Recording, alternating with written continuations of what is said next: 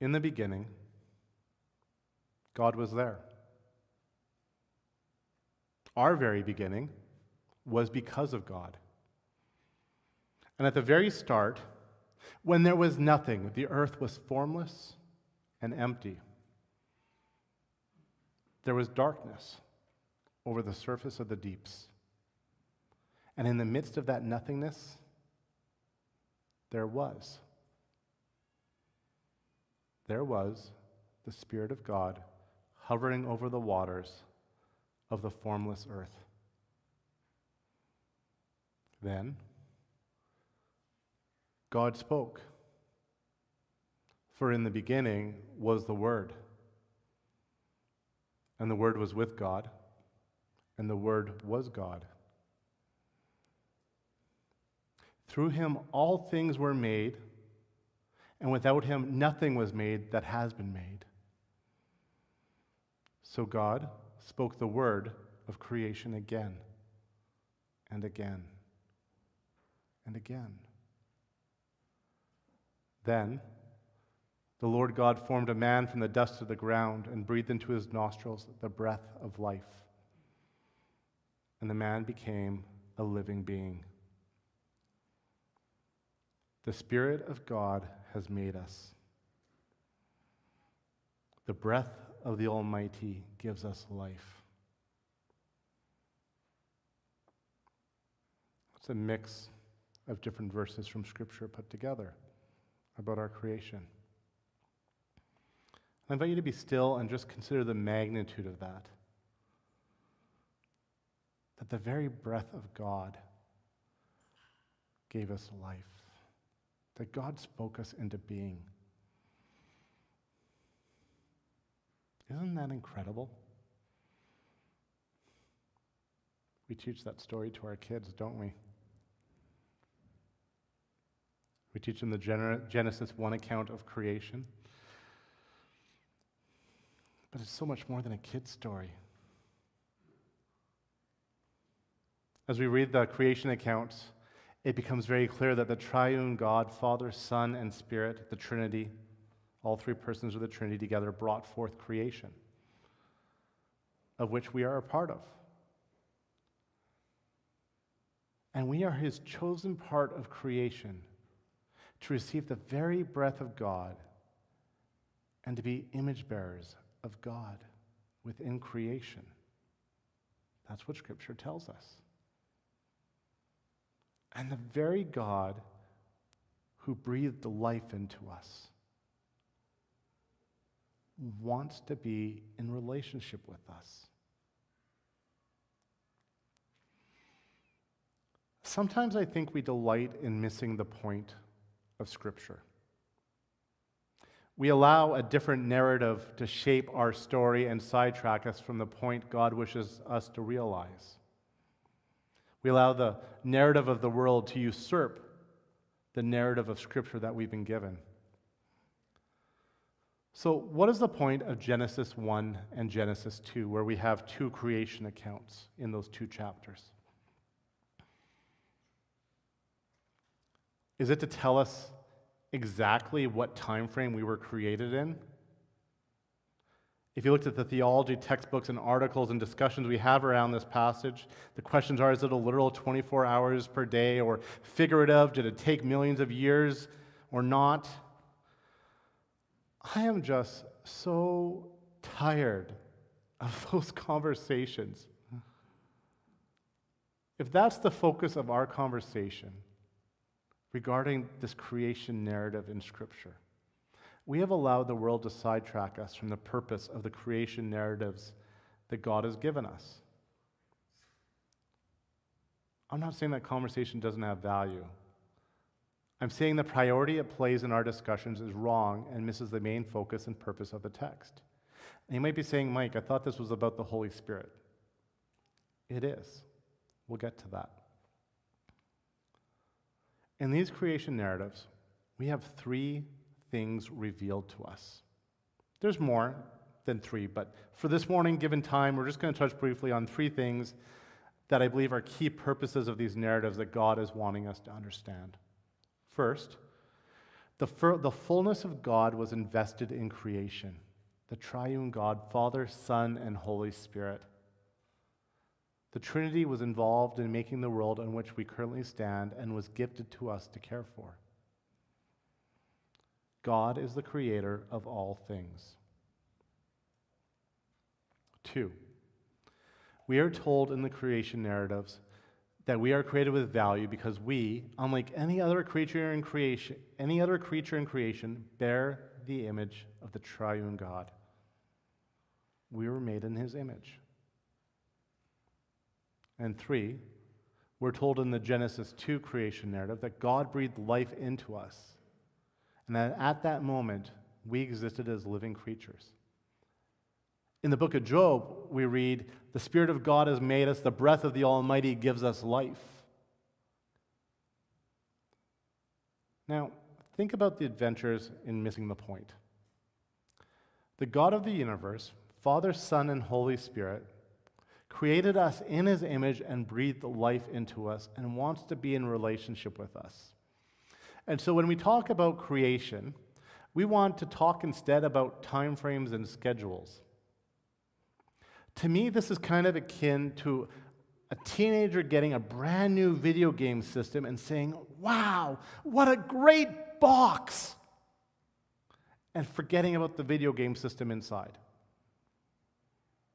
It kind of misses the point, doesn't it? Sure, the box is part of the packaging and important, but the purpose was something else.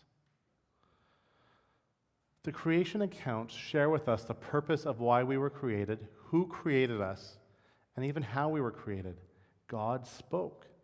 God breathed.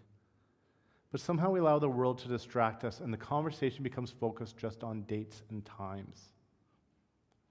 And yet, in the midst of this creation narrative, the triune God is revealed to us. In the first chapter of Scripture, we see the fullness of God represented in the creation of the world and wanting relationship with us. And we choose to talk about time and dates instead of why God created us. We don't want to talk that the breath of God, the Holy Spirit, breathed life into us. We don't talk about instead that we're loved and valued and created in the image of God. We don't talk that God was intimately involved in giving us life. It seems to me like we get sidetracked by the distractions of the world rather than focus on what Scripture is really wanting us to focus on. As I look at creation in Scripture, I am amazed at the working of the triune God. I remember growing up learning that the Holy Spirit came at Pentecost, thinking it was almost a birthday for the Holy Spirit. Yay, the Spirit is here. And yes, I was taught the Holy Spirit was fully God, so I guess I knew the Holy Spirit was always around, but somehow I never caught that the Holy Spirit permeates all of Scripture, starting with the creation narrative. Because at the creation narrative, all we talked about was 7 days versus evolution. Nobody stopped and said, it's the Spirit of God who breathed life into you. The Trinity, the triune God was involved in creation. Look at the beauty of this narrative that God's given us, showing us our relationship with God from the start and who God created us to be.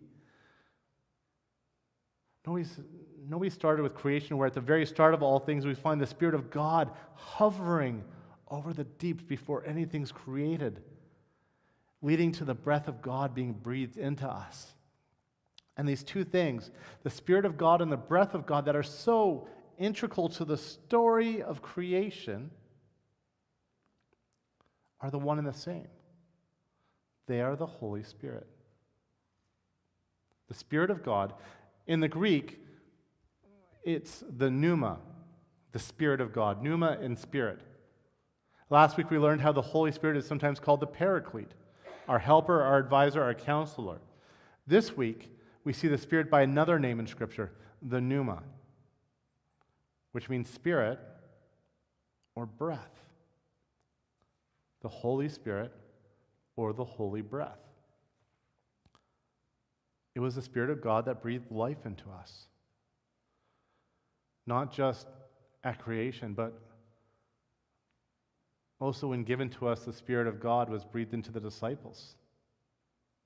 We see in the John 20 passage we read this morning that Jesus was present after his resurrection, and the Word of God breathed on his disciples and spoke, saying, receive the Holy Spirit.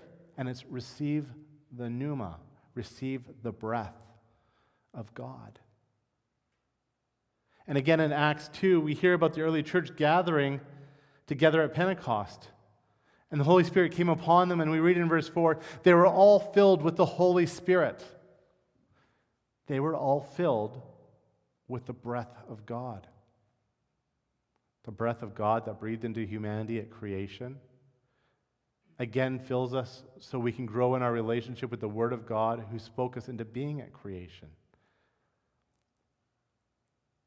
The focus of creation is not about time.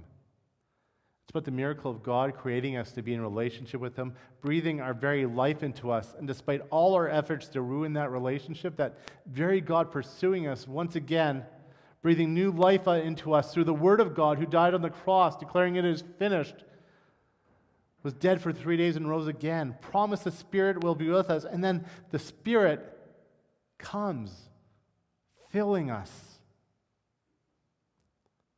being present with us so we can learn and grow. And we see that this triune God who's present in creation, Father, Son, and Spirit, is present throughout Scripture, evident in the life and ministry of Jesus. And the Holy Spirit is fully revealed to us at Pentecost, a gift to every believer to be with us for all time as Christ ascended to heaven. And the person of the Holy Spirit is present with each believer. So the question is, what do we do with the Spirit who desires to fill us? What do we do with the breath of God, the Holy Spirit? In Revelation, we see Jesus, the Word of God, speaking to the 7 churches in Revelations 2 and 3. When I first arrived here, I think that was the first sermon series I did here, is working through the 7 churches. And by being to 7 churches, that number 7 means complete whole, it's a letter to all the church, including us. But in those letters, Jesus calls on the 7 churches in unique ways, some challenging them to change, some encouraging them in suffering. But do you know that Jesus says one thing to every single church? What is so foundational to our identity as Christ followers that every believer is told this? What is so important that Jesus says it 7 times, once to each church? Do you know what it is? Whoever has ears, let them hear what the Spirit says to the churches. Not what Jesus says to the church in Ephesus, or somewhere else, or the church in PCC, but listen to what the Spirit says to the churches.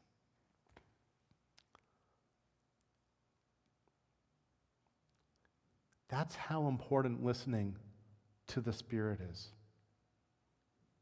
That's why God gave us the Holy Spirit, so we can have this relationship with the triune God and hear what God is saying to us.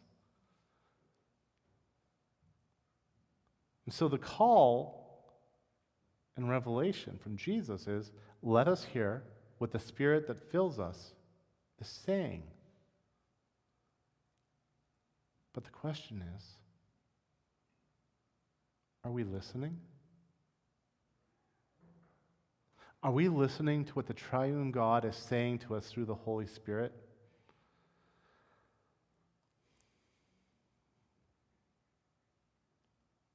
Or are we too busy to listen?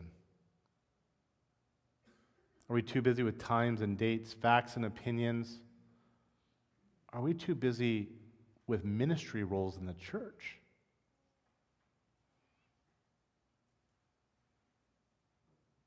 Are we too busy looking for what this passage means and what that passage means from our understanding? Are we trying to find things that just support our view? Not that that ever happens in the world, does it? Are we too busy trying to do all the things we want to do that we do not have time to listen, to be still and listen to the breath of God? The breath of God. I want to stop and pause for a second. Everything we're considering. I want you just to breathe. Kind of a silly comment, isn't it? Because I suspect all of you are breathing currently. Is anybody not breathing for an extended period of time? Because if so, I'm sure we got some medical professionals here who can assist. Of course we're breathing. But breathe in, breathe out.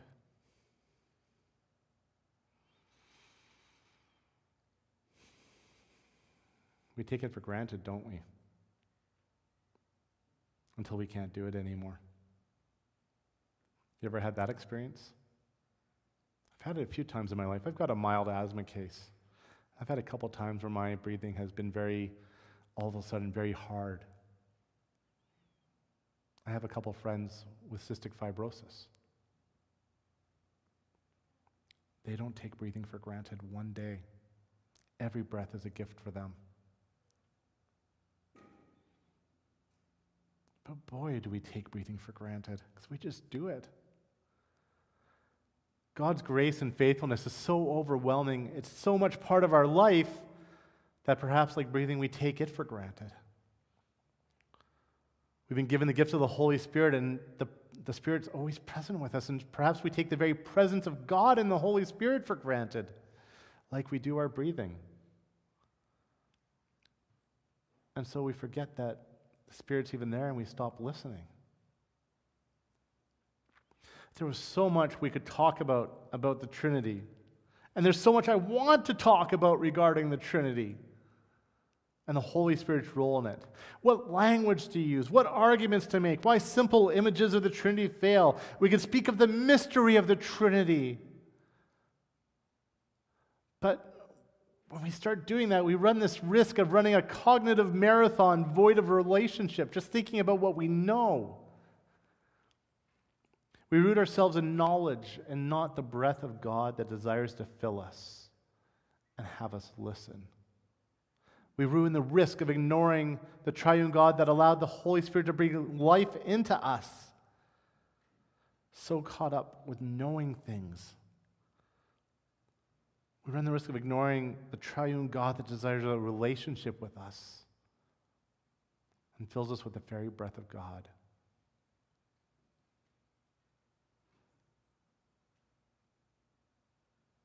Every breath we take should remind us of the gift we have been given by the giving of the Holy Spirit to us. And yet this Holy Spirit, this person of the Trinity that we're told dwells within us, that can fill us, we quench it sometimes. Sometimes unintentionally. Other times, I suspect, we quench the Holy Spirit, push the Spirit aside because we want to focus on anything but the Spirit. God, I've got this. I know what I'm doing. I don't need you right now. I'll call you when I'm in crisis mode, but I've got this.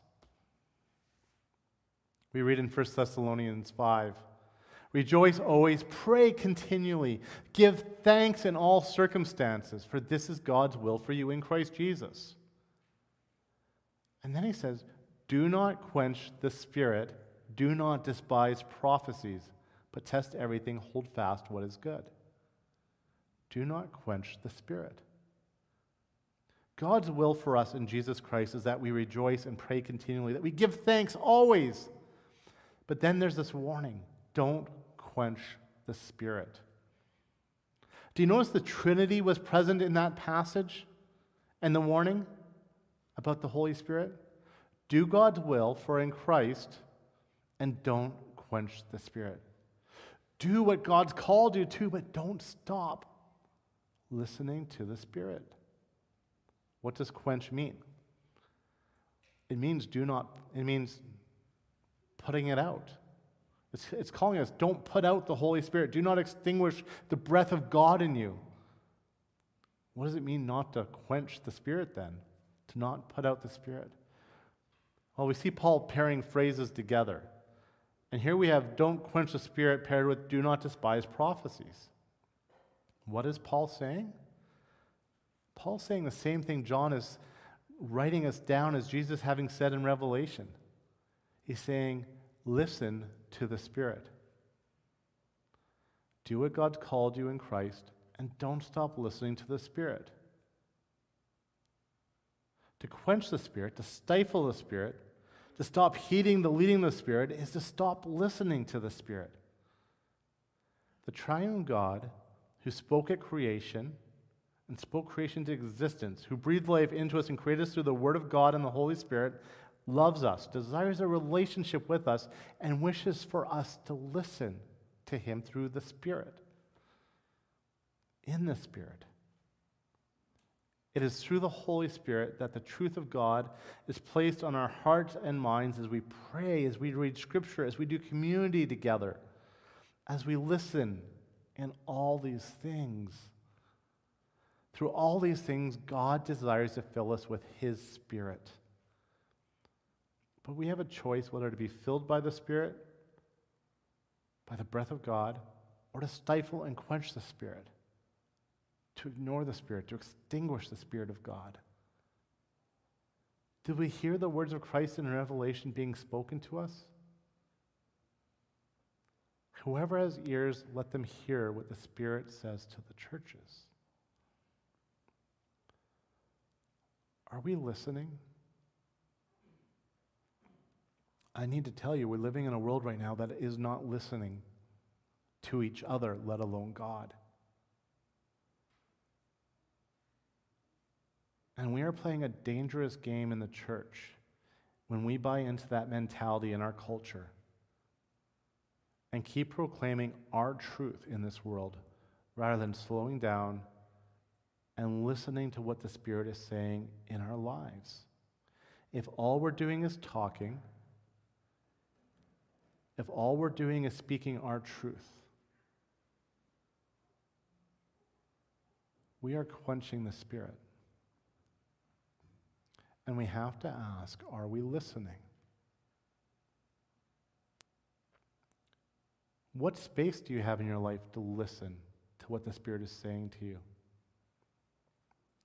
Are you listening to what the Spirit is saying to others around you? Because it's not just what the Spirit says to you. We do this in community, as Ben was saying. We don't do this alone in a broom closet or anonymously on the internet. We do this in community. We listen together. We pray together. We seek together.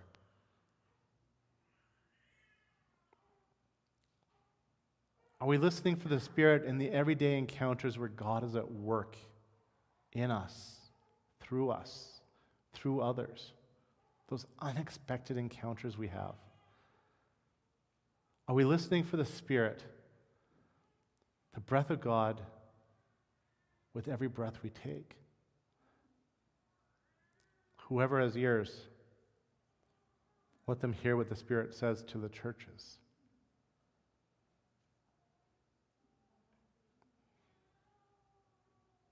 The triune God who created us is in relationship with us and is speaking to us. And we are at times getting sidetracked by the busyness of our world and the narrative of our world, that we're not stopping and just listening, waiting upon the Spirit, trusting the Spirit to speak, discerning.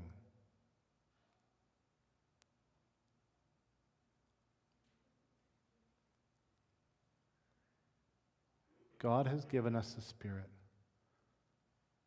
so we can hear Him speaking to us. So let's hear the Spirit. Let him who has ears, let the person who has ears, hear what the Spirit is saying to the churches. Please pray with me.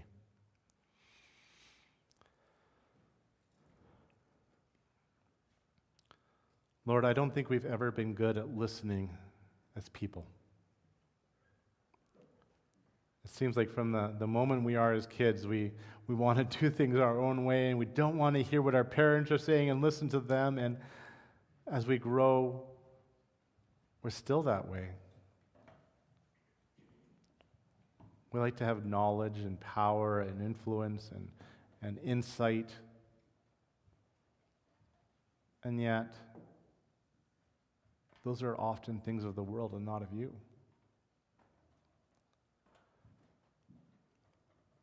Lord, help us to be a people who listen. And this is not something, I know, Lord, that just changes overnight. But may your Spirit work in us and nurture in us a heart of listening. Listening to you. Listening to each other with open hearts and minds and with love.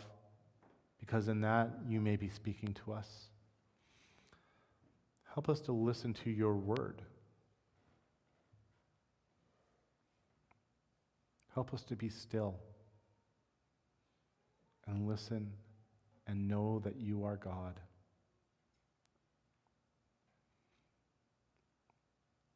Lord, I know in my own life, this can feel overwhelming at times as everything that's on the plate of life